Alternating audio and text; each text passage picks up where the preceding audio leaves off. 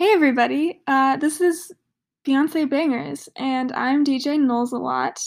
This is our very first show of the semester, and so I thought it would only be appropriate to start off with what you just heard, Crazy in Love by Beyonce featuring Jay-Z. This is an early 2000s classic, the best song of the early 2000s, the best song of the 21st century, maybe. I don't know, maybe that's too bold of a claim to make. You tell me.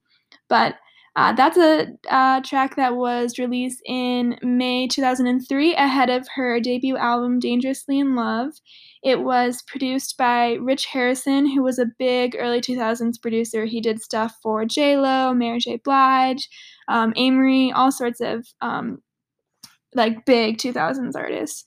But he sampled a Shy Light song from 1970 called Are You My Woman, Tell Me So, and didn't really do much to it, which I think is what gives the song such a timeless classic quality to it. And we're going to hear that song up next. So stay listening to 91.9 WZQ. This is Beyonce Bangers.